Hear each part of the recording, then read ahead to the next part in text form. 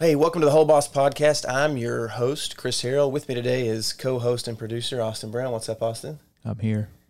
Which is better than the last time when you were just on the phone, so I appreciate you actually showing up for an interview once.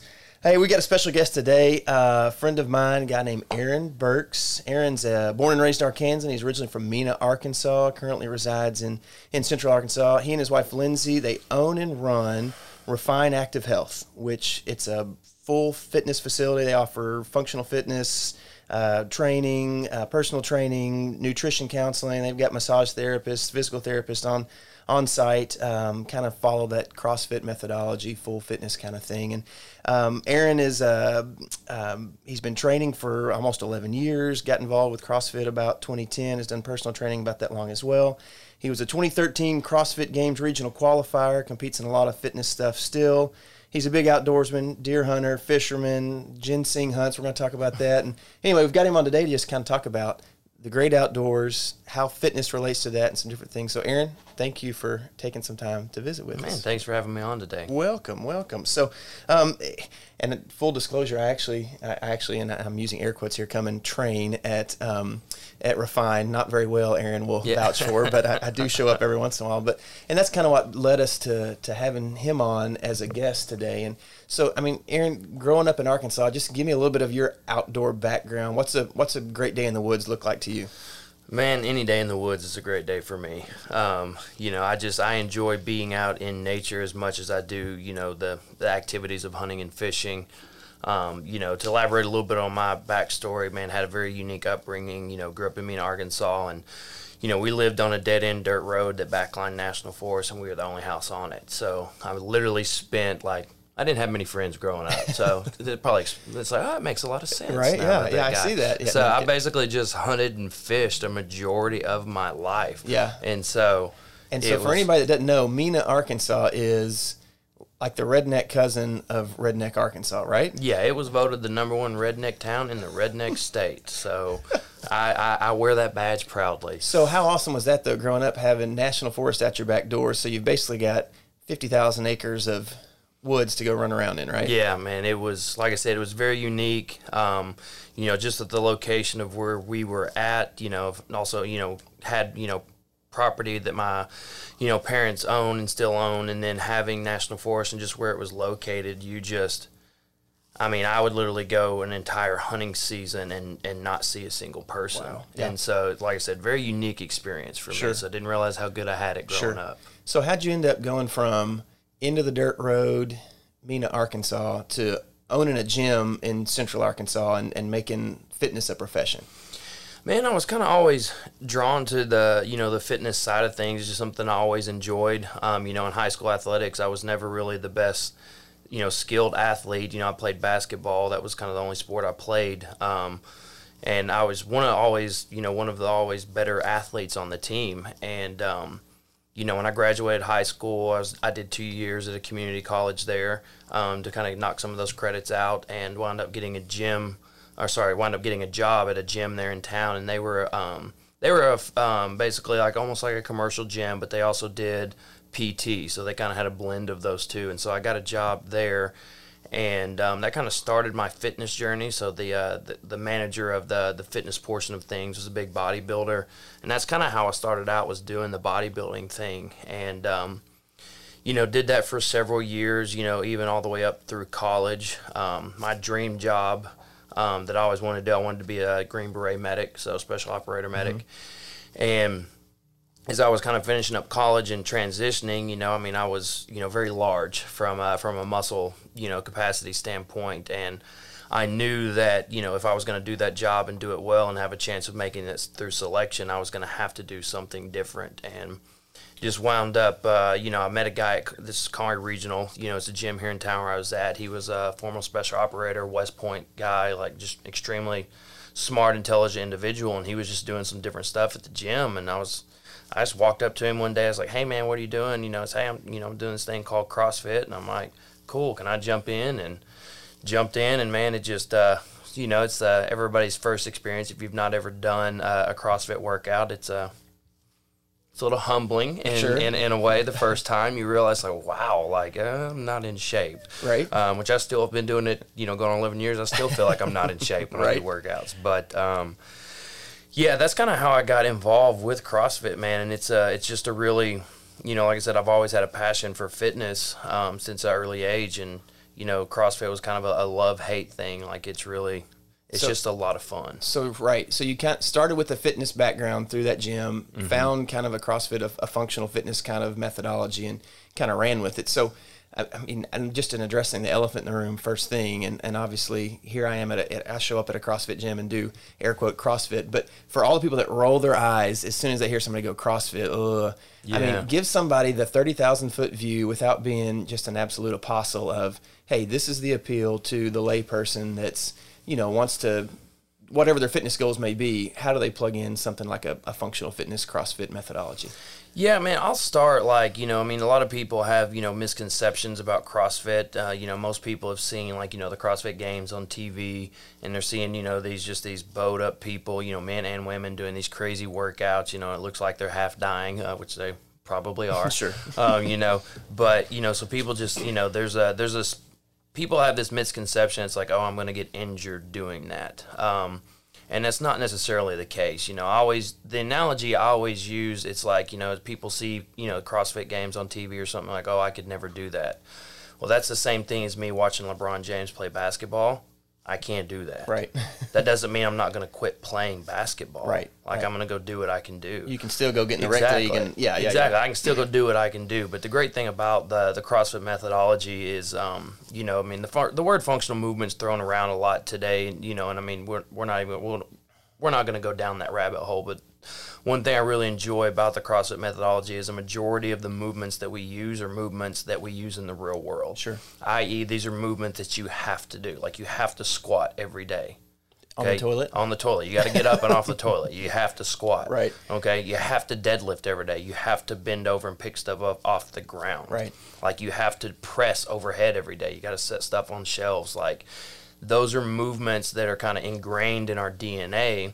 And so, the core methodology of CrossFit is teaching people how to do those movements in a correct and safe way. Sure. And so that's kind of where, I'm such a big advocate for the methodology is, we do, you get results from intensity. Mm-hmm. Obviously, the more intense a workout, the better the results are going to be. But the kind of flow that we go with CrossFit, especially when we have somebody new coming in, is like you focus on the mechanics. So basically, we teach you the mechanics of the movements, and your goal is to focus on those mechanics, and you're not worried about intensity. And then when you become consistent with those mechanics, you can start to move at a faster pace.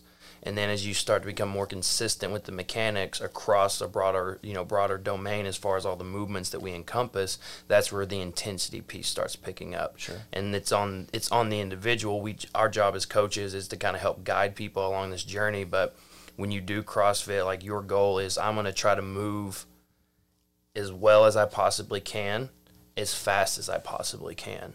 And the minute that my mechanics start to break down, then I slow down the pace. Sure. Like that's the true background of CrossFit, and that's where you can use this methodology as a phenomenal training tool, and not get injured. Sure. So, and again, not to say that people aren't going to get injured. Right. If you're passionate about something, that you're passionate about hand knitting, you're going to get carpal tunnel at some point. Right. Like, that's just what happens when you do something that you love. And some of us have gotten injured getting on and off the toilet. So that's just everyday life. Well, and you're talking about consistency and mechanics, and just to kind of bring it back to the outdoor world, something you and I talked about one time before is even like shooting a bow. Yeah. Just the little mechanics that go into whether you're shooting a recurve or a long bow or a wheel bow, just the day-to-day getting the mechanics right is what so much of the consistency is based off of, the skill work is based off of. Austin is somebody who's a fitness advocate who does some biking and swimming and plays a little basketball, but maybe not CrossFit. How does this sound to you coming in from, left field a little bit in the CrossFit? Any questions, on that from you? No, I hear y'all talk about CrossFit all the time. So, it seems like it's a little bit, like even walking into the gym, it seems like it's a little bit intense. Your eyes lit up just now when we came in here. We're recording here at the gym, actually. So that was kind of an eye-opener for me, but it looked like everybody was involved in, like you said, coaching and stuff like that. I think that helps, at least for me, when you have like kind of a motivator. Sure. So it kind of sounds like you've got a group. And that's my big motivator is I don't want to finish last because then everybody's really nice and cheers for you. And then I'm like, oh, please. No. Yeah. So anyway, that's it. Well, and what was unique too to jump in there when you came in, what's great about our methodology is what we, what we do is like it can appeal to everyone. Like the needs of an Olympic athlete and a 9-year-old woman are the essentially the same. Mm-hmm. Like an Olympic athlete may need to squat, 600 pounds. A grandma may just be able to do an air squat so she can get off the toilet. So we got to quit using the toilet analogy, by the way. That is true. Yes, okay. Stand up off the couch. There you go. There you go. Yeah. Okay, so, or if you fall down, you don't have to push the life alert button. There you go. You just do a burpee and get up. Yeah. So. But again, they vary by degree. Sure. And so, like I said, that's what's unique is we can bring people together in the same class. Like we've got people that are in their 70s. I've got some guys that are pushing 400 pounds, and I've got some collegiate athletes here, and everybody's doing the same workout. Right. In the same class. Sure. It just, like I said, it varies by degree. We can scale the workouts where based on your needs, your goals, or if you have an injury or a limitation, you're still, we can scale the movements in a way where everybody's still doing the same workout and getting the same stimulus, even though the degree may look different for each person. Sure. Well, and that's kind of a great overview of, what CrossFit is, but even more specifically, one of the things we want to talk about today is, obviously our target audience for the podcast is kind of a outdoor related hunters and fishermen. Yeah. And in the outdoor world, for a lot of us, and myself included, fitness wise, we don't really think about how our fitness affects our performance outdoors. Yeah. With the exception, I have some buddies that are big, like go out west, elk hunt, pack in, and so there's some training regimens. But for sure. For the average Arkansan who's going to do some duck hunting, going to do some deer hunting, a lot of us don't even think about it. And for some of us, you show up the first day to go work on a deer stand, and you're hanging there trying to trim limbs and climb a stand, and all this, and you go, oh crap, I'm getting older, I'm getting fatter, So, tell me a little bit about, if somebody's listening going, I wouldn't mind being in a little better shape in general. What's some stuff you would tell folks that they could do just at the house to either general fitness or specifically even kind of prepping for some of the outdoor related activities people will do in this part of the world? Yeah, man, for general fitness, and especially if you're just starting, the biggest thing you want to do is, start slow. Mm-hmm. I always, again, it's not the greatest analogy, but I use this, with new people coming in, but it's like, when we talk about, just because we have a specific workout written on the board doesn't mean you have to do the whole workout. Mm-hmm. Like the analogy I use, it's like, say, Chris, you're turning 21 tonight. You've never drank in your life. And we take you downtown and just get you sloshed. You're going to be hungover. You're not going to want to drink again ever. Right. So there's no point in drinking a fifth of whiskey if a six-pack's going to do the job. So, but the analogy, I know, not the greatest analogy, but it's relatable. So the same thing comes with your fitness, regardless of where you're starting. Don't come out of the gate too hot. Like, do just a little bit at a time. Listen to your body, build up. Basically that tolerance, and as you get, that your tolerance builds up and you get more and more fit, then you can push more time domains, push a little bit harder as far as intensity, and that's how you build fitness. It's not coming out of the gate too hot. As far as, utilizing, there's a ton of different resources out there on the internet for free. CrossFit.com is a great one. But there's a ton of different routines out there. Well, speaking of which, let me ask you that. I should have addressed this at the start. If somebody wants to had some specific questions for you or wanted to see more what you're doing here at Refine, what are some of the best ways to get in contact with you specifically or in general? So, man, if they're in the Central Arkansas area, just dropping by the gym. We're at 170 South Runway, Conway, Arkansas, 72032. Mm-hmm. So, you can just drop by. You can shoot us an email at info@refineactivehealth.com. That's info@refineactivehealth.com for an email. Yeah, sorry. Social media, we're all on social media. Yeah, we're on social media, Facebook, Refine Instagram. Active Health. Refine Active Health, right? yeah. So Refine Active Health. If somebody had a specific question about anything fitness related or especially outdoor kind of stuff like we're talking about now, reach out. Man, please reach out. I have a passion for just helping the community at large. My goal as an individual is, again, a majority of the disease in this country is due to chronic disease, and a lot of people pass away from that. Chronic disease is defined as something that can be fixed through a combination of diet and exercise. So I just have a huge passion for, regardless of whether people want to utilize the CrossFit methodology or not, I have a passion for just helping people live better lives. Sure. Like that's my goal at the end of the day, whether that's at this gym or another gym, like that's where I'm at. I just want to help people along their journey and help them live, a better, fuller life. Sure. But what, kind of, jumping back on track, like I said, there's a, ton of different resources out there. If you don't have a lot of equipment, that's not an issue. I mean, there's tons of different body weight stuff that you can do. And, I'm a big advocate for, gymnastics-based movements, pull-ups, push-ups, burpees. Yeah, specifically, lunges. Don't panic when you hear gymnastics-based movements. Yeah, no you don't have forward to rolls. There's no round-offs, yeah. backflips. This is, like you said, push-up, pull-up. What were some? Yeah, I cut you off. What were some other gymnastic-type movements? Yeah, push-up, pull-ups, sit-ups, just basically, movements that require just your body weight and your body weight alone. I mean, there's tons of different combinations you can do. But when it comes to specifically, it just depends on, what I would kind of challenge everybody with is, what are the demands of your hunting schedule? Sure. If you're going to go out to Colorado and you got to be hiking up mountains, going just for a 45-minute jog twice a week is probably not the best thing for you. Are you going to get a little bit more fit? Yeah. But that's not really going to help you because doesn't have a specific carryover to the demands of what you're going to have to accomplish out on your hunt. So let's say that, for instance. Say I'm leaving Arkansas here in, of course, let's assume it's June 1st. I have a little more time to get ready. But say September 15th, I'm going to elk hunting in the top of the Rockies in Colorado. What were some things that you would say to somebody like in that situation to kind of prep for climbing in high altitudes, packing stuff in? I mean, what's a 3 times a week kind of fitness regimen to kind of specifically train for something like that, for instance? Yeah. So, I mean, it's kind of a couple of things have come to mind. I want to get a gas mask. So, just kidding. So don't do that. So, but they do. That will affect. Your oxygen rate. Yeah, it kind of simulates altitude training, and that's not necessarily a bad thing to train with. But again, if specifically somebody's going to Colorado, they're going to be dealing with a little bit higher elevations, and they're going to be dealing with some pretty rough terrain. And they're going to be carrying in a lot of their loading. If they're packing it on horses, at some point you're going to have a backpack. You're going to be walking. So, I mean, when you look at the specific applications there, if you take a military standpoint, like just rucking, like putting a backpack on and just going for a walk, walk a mile or two at a time and slowly build up. And just to clarify, not just an empty backpack. Put a little weight in there. Yeah. Fill you up a milk jug with some water. Don't carry milk. It's going to go bad. But so it was a bad choice. Right, and milk was a bad choice. So you put a little weight in the backpack. Take a couple rounds. Yeah, and so that's one way. I'm a big advocate, regardless of what the application is. Man, just body weight lunges. Okay. Like just lunging. If you've got access to a gym where you can get on like a Stairmaster or something. I mean, that's direct application and correlation to what's going to happen when you're out there in the field. Unique thing about lunges is I'm convinced that you could do lunges every day of your life and you would never not get sore from them. Sure. It's just one of those things, they just wreck you.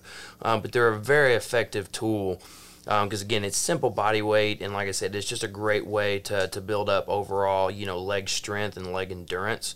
And, man, that has a great application to whether you're going to be out there, in waders, wading through half a mile of water up to your chest, or you're going to be climbing, a mountain at 13,000 feet. Lunges will get you ready for it. Sure. So that's a pretty good all around for any fitness goal, but specifically for some outdoor stuff. All right, so I'm a deer hunter, and I got to go put up some stands, and I got to clean some brush off the shooting lanes. I'm going to have to do a little walking. I'm going to ride my four-wheeler a lot, but I'm going to do a little bit of walking. The regular Arkansan deer hunter, obviously the lunges, take a walk. What other specific movements can somebody be doing to kind of help on that? Yeah, man. Overall, I mean, just, your standard, just doing push-ups, going for, just some, a jog, whether that's 400 meters or a mile. And like I said, slowly building up. Like I said, lunges are they're always going to be good. But again, I'm a big fan of, so where I hunt, a lot of national forests, there's not a lot of access. I've gotten a little bit selective as I've got older. When I was younger, I mean, it's like you bail off. I'd just bail off a mountainside, or I'd just shoot a buck and be like, oh, I have to drag it 4 miles now. Right. Yeah. Like, so I don't do that quite as much anymore. But one thing I do is I do a lot of sled drags. Okay. So like for me, because I don't have access, to get vehicles in where I go, so I actually take a towing strap from one of the sleds that I purchased here at the gym, and that's what I carry with me when I deer hunt. Sure, so when to I shoot drag out a deer or something. Yeah, and I just loop that thing around my waist, and man, I can just take off dragging that thing, and it doesn't wear you out near as bad. So if somebody wanted to even train that type movement and just at the house, I'm thinking you could get you a ratchet strap and a cinder block. Easy. And literally take a lap around the yard. Your neighbors may look at you funny, but it's okay. So that's...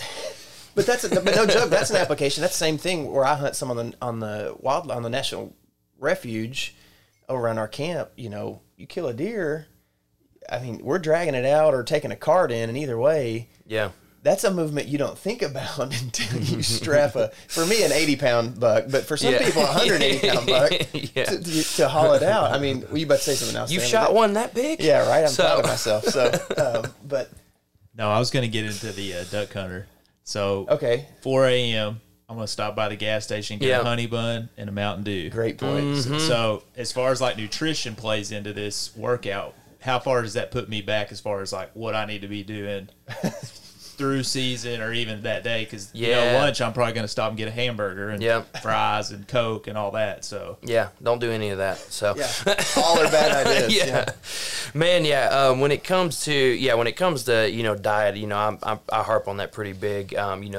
Just to give an example, the methodology that we follow, my wife has a really good example, but it's like Garden of Eden. If you can grow it or you can kill it, that's what you need to be putting in your body. Understand that's not the most feasible for, a lot of people, especially, like I said, hunting camps and stuff like that. But, man, it's just making better options. And so what I mean by when I'm talking about better options is obviously, honey bun and Mountain Dew's not the greatest because it's all carbohydrate. You're gonna feel great for about 30 minutes, and then it's like that crash comes. Yeah. And so one thing you can do is, make the best choices that you can, but the biggest thing I would tell people is like when you eat a meal, regardless of whether it's a full-blown meal or a snack, trying to balance out like protein, carbohydrates, and fats. So if you balance out all 3 of those with each meal, it kind of balances out blood sugar levels, and you don't get kind of like those highs and lows. And that goes whether you're eating, processed food or, what we call like, quotation mark, healthy foods. Sure. Well, and still on the nutrition thing, I mean, I'm guilty of it for like, if I'm going to duck camp for the weekend, I'm going to plan where I'm going to hunt, make sure I have enough gas in the boat, make sure I have enough shells, and I'm not going to give a second thought to what I'm going to eat. I'm going to roll into the gas station, I'm going to get some Crispitos, and maybe I'll get a diet Mountain Dew, because that'll be my health thing. So, I mean, I think a lot of times, even like anything else for your health and wellness, a little bit of planning goes a long way on the nutrition side too. And specifically, let's say, for instance, we're going to deer camp for the weekend. I mean, instead of taking the pack of honey buns, maybe a pack of trail mix that doesn't have too many M&Ms in it. Oatmeal cream pies, because it's oatmeal. Yeah, right. Yeah, there's oats in that. It says it in the name. So, I mean, I think a little planning though. I mean, but then if you walk into a gas station, I mean, obviously there's not a ton of healthy options at 4 a.m. in the morning, but there are some that are healthier than others. That is true. And for instance, I guess that would be, what's a healthy beef jerky? Yeah, you can get beef jerky at the gas station, right? Yeah, that's better than a honey bun, right? Yes, for what we're talking if about. Someone application, forced we're gonna say yes. I still don't think he likes the beef jerky option either. It's the nitrates stuff. Okay, so obviously somebody like Aaron's he's gonna have something. I'm that weird guy that's gonna show up with all his food. Yeah. But if you were stranded on a desert island with only a gas station, this is a hunting desert island. This is an obscure scenario here. A desert island. You're going deer hunting for the weekend, come and go. And it's got a come and go. And if you don't know what a come and go is, that's a gas station here. You have to go to the gas station and get something at 4 a.m. before you go to the woods. What are you walking out with? Man, I'm probably going to be walking out with, probably, some mixed nuts. Okay. Now, I will say I do splurge a little bit. If I got to stop at a gas station, I get M&Ms and mixed nuts and make my own little version of trail mix. Okay. So, not the worst thing in the world. But, just anything along, like I said, nuts, seeds, I mean, there's obviously a lot of different lines of nutrition bars and stuff and protein bars that people can get at gas stations. Not the, from my standpoint of like completely holistic, not like the greatest option, but like compared to like a honey bun and the choices you have. So a Cliff Bar would be better than a honey bun? Is that what you're telling me? We'll say yes. Yes, we'll say yes. Okay, fair enough. And you're getting a bottle of water. You're not even going to get an energy drink. I might get a Propel. Okay. Oh, get a few electrolytes. Yeah, get that. Exactly. You got to preload that way you don't cramp up. So here's the real question, though. This comes up pretty often, like the guys I hunt with. If they're not drinking a Mountain Dew at 4 a.m., they're getting a Monster or a Red Bull. If someone is gonna, where are you at on energy drinks, by the way, first of all? And by energy drinks, that's an all-encompassing. Let's say a sugar-free energy drink. Yeah, cracking a can. Yeah. So, is that like a major no-no? No, I partake. I'm not gonna lie, I do partake. So what's your energy drink of choice? Oh man, that's a tough one. Of choice, I don't drink it much anymore, but probably the one that I had the most effects from was a sugar-free NOS. Okay, yeah. I don't know if you've ever seen those. I've had a few in my day. Okay, well, I'll just quick story on that. So, time. dude, I love to drive. Like, that's my thing. Like, you put me in a truck, I'll drive you to Hawaii. Like, I don't get tired driving. I love it. 2 years ago, I was driving back home for muzzleloading season, and I don't know what was happening. Like, I'm falling asleep. I can't. So I stop in Rover. It's a little bitty town. If you blink, you'll miss it. So not talking bad about Rover. If anybody lives from there, love it. That's my jam. I love those small towns. But I pull over to the gas station there, and I'm looking. It's like, all right, sugar-free NOS. Okay, cool. So I buy it, get back in the truck, I start driving. I kind of just slammed it down pretty quick, and I'm not lying, dude. 10 minutes later, I'm about to get out and carry my truck because I could go faster. I'm like, this is insane, man. I was like seeing noises and hearing colors. I love it. So is that you didn't chase that again later? Like, I gotta have 2 of these. Yeah, no, I did not. Yeah. So if I'm gonna get an energy drink though, sugar-free is the way to go. It's going to be a better option, like I said, especially if you're on an empty stomach. Because, like I said, if you're getting just straight, carbohydrates and sugar, you're going to get a crash that comes with that. And just full disclosure, he's not rubber stamping any of these as the best way. He's saying unless they want to pay me an obscene amount of money to give them a shout out. Right. I might. This is yeah, but even fitness wise in general, this is not necessarily what, if you had a nutrition plan put together with you guys, none of this is what you would recommend as best case scenario. But if you were stuck having to make some of these choices while you're in the Duckwoods or Deerwoods, this is kind of why we're pressing him on. Yeah, I like it. Best case scenario kind of thing. But I mean, no joke, that's a big draw for a lot of outdoorsmen. I notice for you. No, it is. To have, free range, hormone free, source of protein. Talk a little bit about that. I know for you guys at your house, y'all, I mean, that's a primary source of protein. Yeah, it is. Right? So, yeah, because I mean, that's, just a little bit on my background. Like, when we grew up, we weren't, I mean, I never went hungry, but there wasn't like a lot of extra money to like, you want to go get a new pair of shoes, we can do that. Like that, that wasn't necessarily an option. So I had to say that hunting was a big part of how, we got meat throughout the year, to feed the family. And so, yeah, it's for us, because I mean, and now, we, deer, basically if you can eat it, I'll kill it. I'm just saying. Legally within season, he well, wanted of course, to include. That's implied, of course. So, unless I'm real hungry. So, or a nuisance animal. There we go. So, nuisance animal. So, but or roadkill. Exactly. Yeah, but we process our own beef. We raise pigs too and process them. We're doing quail right now. Those are nice. Oh man, you wrap them freaking breasts in bacon, dude, and grill them up.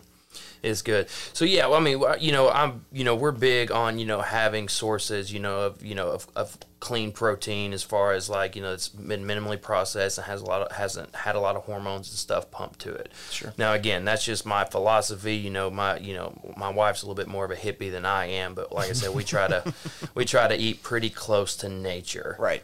Just because.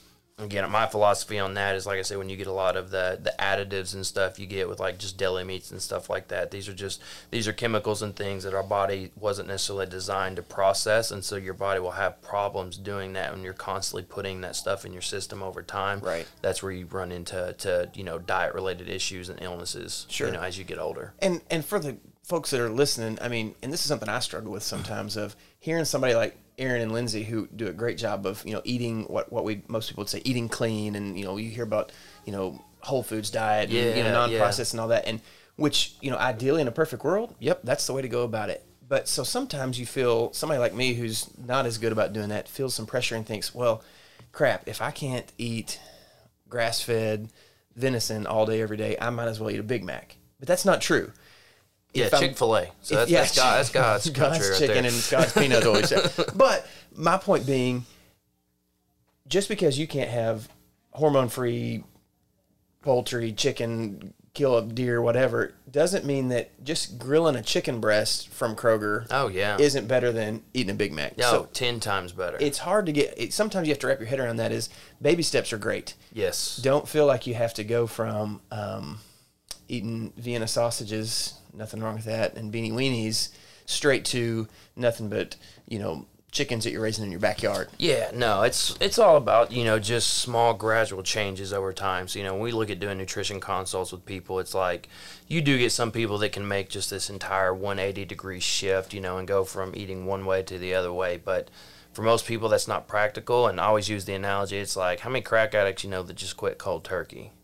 Like, you're just setting yourself up for failure. Sure. So it's, when we look at making dietary changes, or if we have somebody listening that wants to start, including healthier foods in their diet, man, pick one meal or pick one food group. So, like, pick one meal where it's like, all right, breakfast every day, I'm going to have, these healthy options. And you do that. And as that, over time, as that becomes habitual, then you can move on to the next meal. Or if it's like, hey, I need to quit eating these, Vienna sausage, as good as they taste, cut a food group out. And as that you get used to not having that in your diet anymore, you can slowly start kind of eliminating things one at a time. That way it's gradual and it's not like just this huge shock. Right. Yep. But a lot of it comes down to, jumping back where we were just a minute ago, is you were talking about preparation. Like, it is just, you've got to have the habit changes and have the ability to develop new habits and have the discipline with that. And everybody's, it's so hard.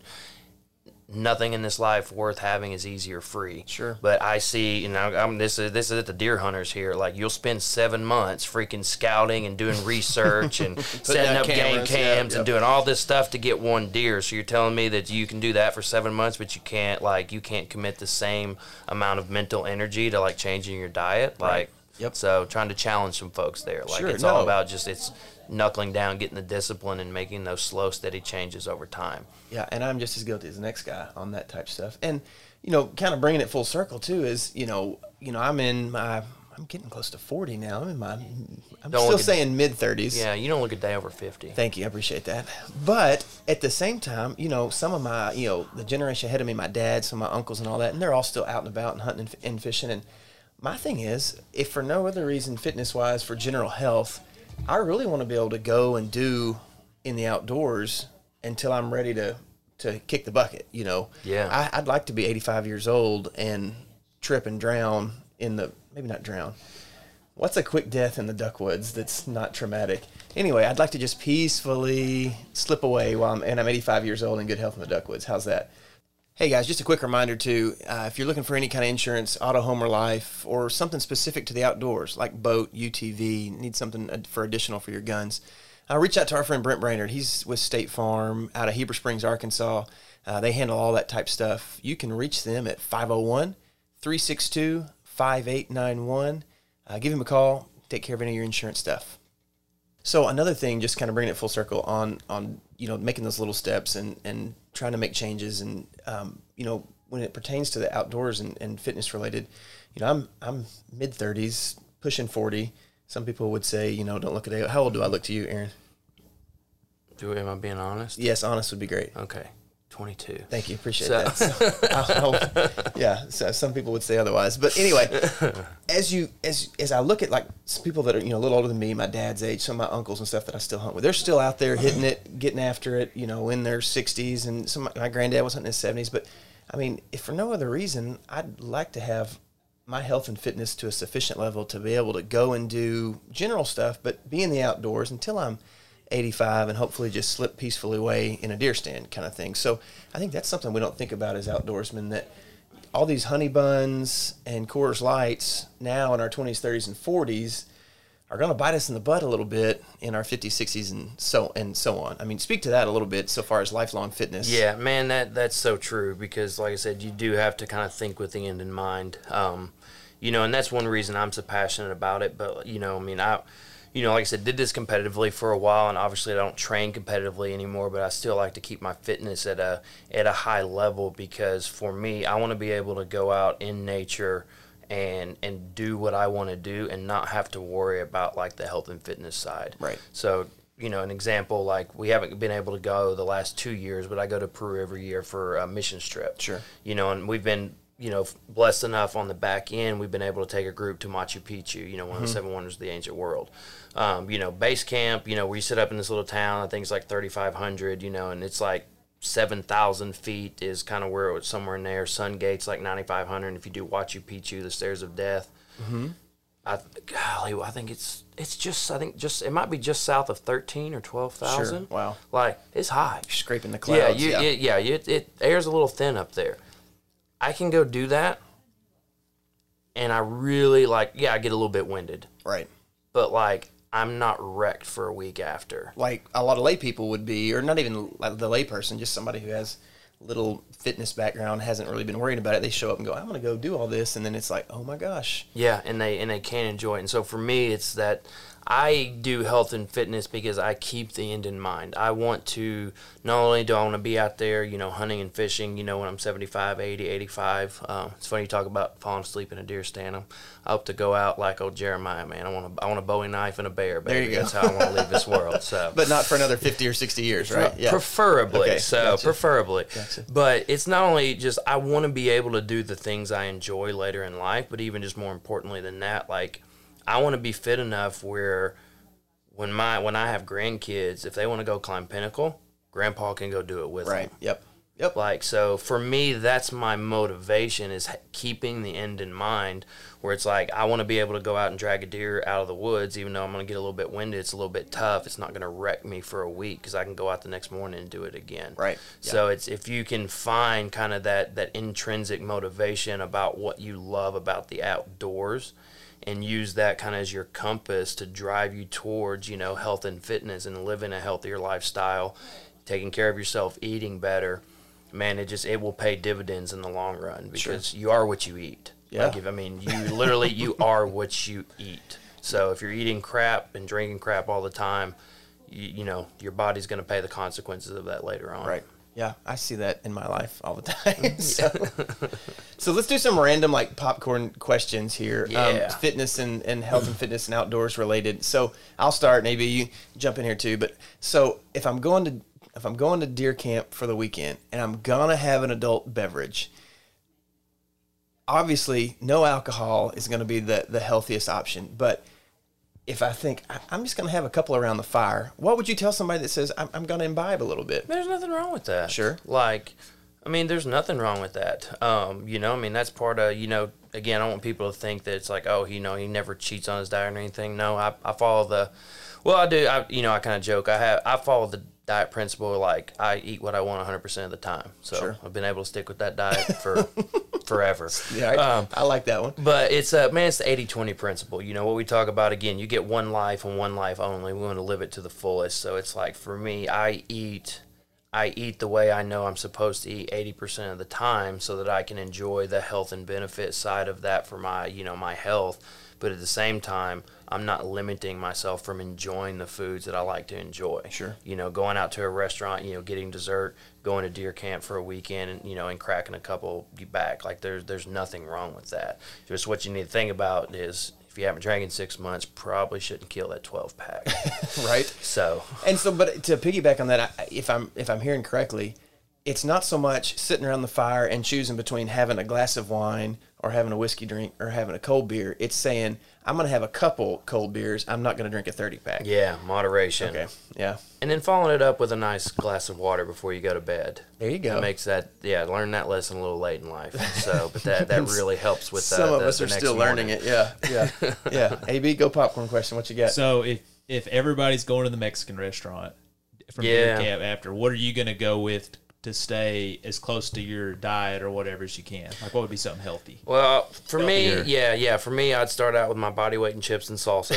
So that's my, that's kind of like my weak thing, man. I love me some chips and salsa. I'm a big fajitas guy. Yeah. So I mean, you are getting, you're getting, tortillas. You can get them corn, flour, your choice. But I mean, you're getting a good serving of meat with vegetables, kind of all fried together. A little bit heavier on the oil, but I mean. That's a pretty stinking healthy option. If you're getting, a cheese tortilla, that's lathered in cheese, you're or a fried chimichanga. Exactly. Fajitas would be a little better served. That toilet's not going to be very appreciative of you the next day. I thought we weren't going to talk about toilets. So, oh, God, my bad. So here's one. This is a random fitness question. If I'm in the Duckwoods a lot of times, and so nowadays, they have breathable waders, which are kind of that, not flimsy material, but it's kind of a thin material. If I'm wading around in water that's like mid-thigh up to my waist, and you're stepping over stuff, for some reason at the end of the day, like I get cramps like in the bottom of my foot. Yeah. Why is that? Is that a random question? No, not necessarily too random. There's a whole, rabbit trail we could go down there, but basically, it's just like that's just part of your body that's tightening up from all the work that you've done. So when it comes in, specifically, like if that's an issue for somebody, I'm a big guy on like soft tissue work and stuff like that. And so what I mean by that is take like a lacrosse ball or a softball, and basically roll the bottom of your feet with that. So like stand in a corner where you can kind of balance, put that thing underneath your feet and just kind of roll out the tissue on the bottom of your foot. So you're standing on it with like 1 foot at a time, kind of pressing down and helping release some of that tension in there that's built up from that weird. I mean, that's one thing.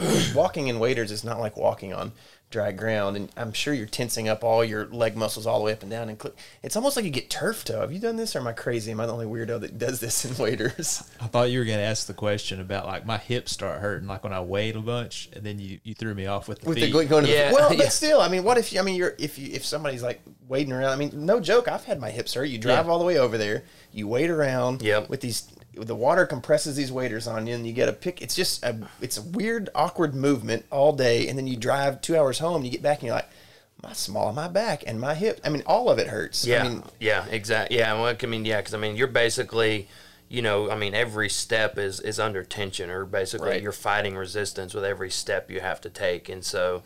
It's that's just a lot of work that most people lower body workout right there. That literally is a workout. Yeah. Like it's like almost like running in sand. Yeah. It's like that'll make the bottom of your feet like really stinking and tight. So to that point though, I mean that you're literally going through a workout in the Duckwoods. If we do a workout here at Refine, when we get done, there's some stretching afterwards, and there's some take home of, hey, do this and this to kind of recover from it. But you get through duck hunting, you don't think about it being a workout. And we'd probably be pretty well served, like you talked about, doing some of that soft tissue stuff with your feet, or doing some stretches. I don't know what's an applicable stretch that somebody could do. They get out of the Duckwoods. Yeah, man. For coming out of Duckwoods, especially like low back and hips, man. There's a ton of different like yoga poses you can do, and I mean you can research that stuff on YouTube. But like a pigeon stretch is a really good one. A down dog is a really good one for kind of getting into the hips and low back. Those are two that kind of come right to the forefront of my mind. But man, just researching, like you can literally go to YouTube and like yoga poses for low back and hip tightness. And you'll get just a plethora of different things that'll come up. And this is stuff you can do for like 5 or 10 minutes that makes a world of difference. It makes all the difference in the world, because again, you have to think about like our bodies are machines. Like it's the most amazing machine that was ever invented and will ever be invented. Like God knew what He was doing when He made us, and our body is a system of systems. And so it's like buying a brand new truck and never doing maintenance on it. Right. You're gonna get 30,000 miles of it and it breaks down. Right. Your body's the same way. Like you have to maintain a truck, so you should also maintain your body. So it's realizing that some of us depending on lifestyle injuries, or where we carry weight, we're going to have areas that hurt more so than others on a consistent basis. And so it's just it's 2020, right? Like you can literally get on YouTube and learn how to freaking be an astrophysicist. Right. Like do a little bit of research and learn how to do maintenance on yourself with the areas of your body that are giving you issues, because like that's part of the due diligence that we need to have with ourselves. Right. And so like I said, I always come back to that analogy. I mean, it's like you're not going to buy a brand new truck and never do any maintenance on it. Why should our bodies be any different? Yeah. What other popcorn questions you got, AB?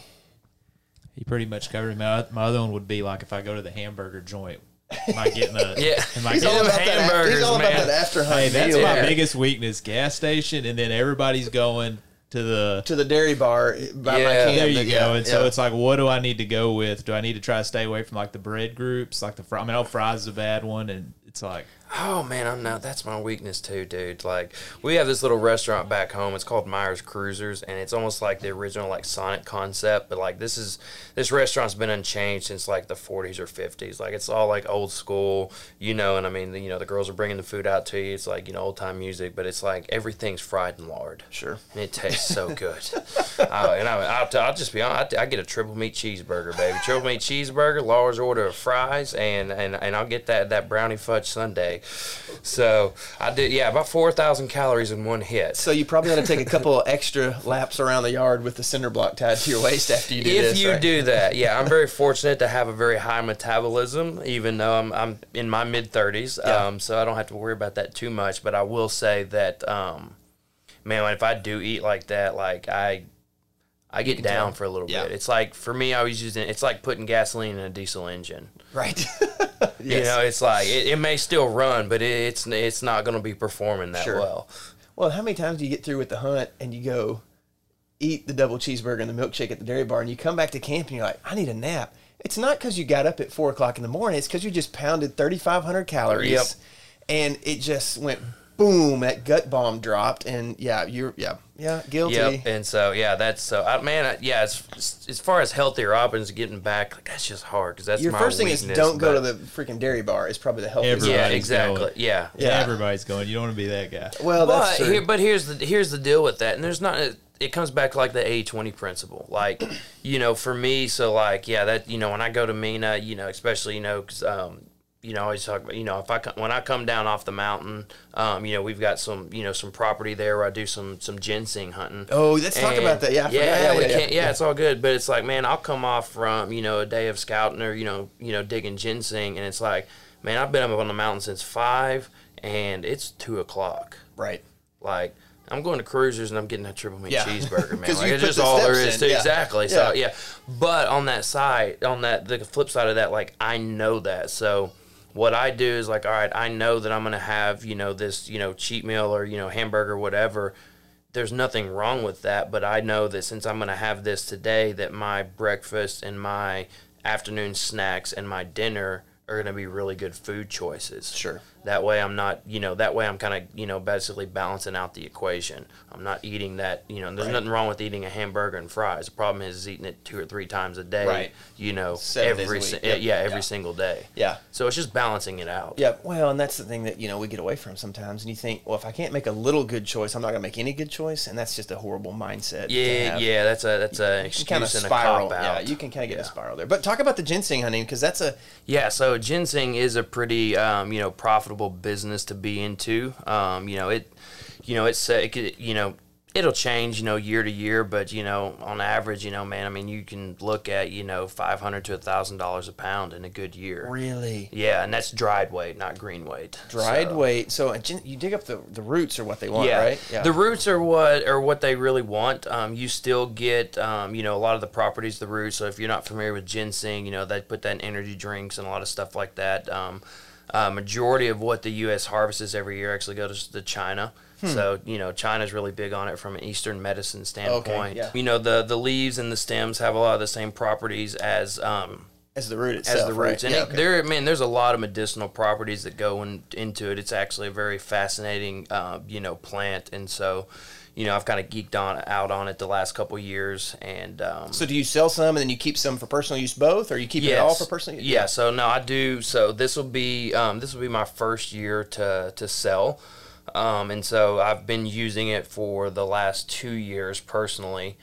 And like I said, yeah, you just get a lot of benefits from, immune system health, gut health, and I mean, you get a good energy kick from it. What I really like about it, I'll use the leaves and some of the root and brew it in tea, just like you brew any normal tea.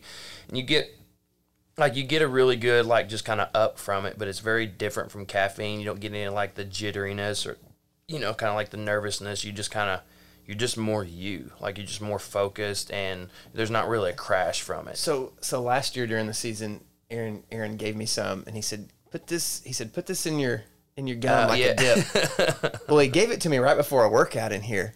And you want to talk about focus? Yeah. That was the first time I had real, I say pure ginseng. I feel like we're talking about cocaine or something, but I had the real stuff here. Yeah. Pure ginseng, and stuck it in your lip like you would a dip.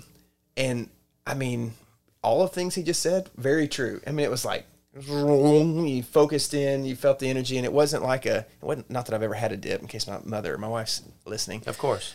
But it wasn't like putting in a nicotine dip, and it wasn't like having a shot of espresso. It was a kind of a different focus, a different energy, and I kind of liked it. And then he told me it was $500 to $1,000 a pound. And he didn't give me any more after that, and I see why. Well, of course not. So I'm the places, where the property that we have, where some of it's grown, and I've spent the last couple of years, transplanting and. And planting seeds and stuff so it can grow naturally. So harvest in the future. It takes a very long time for it to grow. Big enough to harvest it. Yeah. I mean, you're talking several, 5 to 8 years. So this is hush hush, top secret stuff. You don't want anybody to know where your stash is, and about you and your fishing holes. Yeah. So it's kind of like the duck world. Still haven't got to go on with them crappie fishing. Okay, well, but maybe if I get a little more ginseng, it's like one of those underground things. I think I've used the analogy with you, and people that are listening. So I also, I own a wolf hybrid. Wolf hybrid, like a pet. Yes. Yeah. Oh, yes. Which I've seen. It looks more like a wolf than anything else. But anyway. Yeah, she is a majority wolf. What's her name? Her name is Keena. Keena. And so it's when I kind of, infiltrated that circle to get a hybrid, it's man, that's it's almost like Crime Boss or something. It's it's like this whole other world that operates right under your nose and you never know it. And have to get into the inner sanctum. Yeah, you do. And so it's it took me years to infiltrate this place. And so man, the whole thing with ginseng hunting in that community, it's the same way. It's everybody's hush hush on their secrets, and you kind of have to get in. Well, you get some people that share, but it's hey man, can you take me out sometime? Show me. No, not happening. But that's funny. Is what it is. So if somebody wants to get into ginseng hunting in Arkansas, can you Google it? Is there anything out there?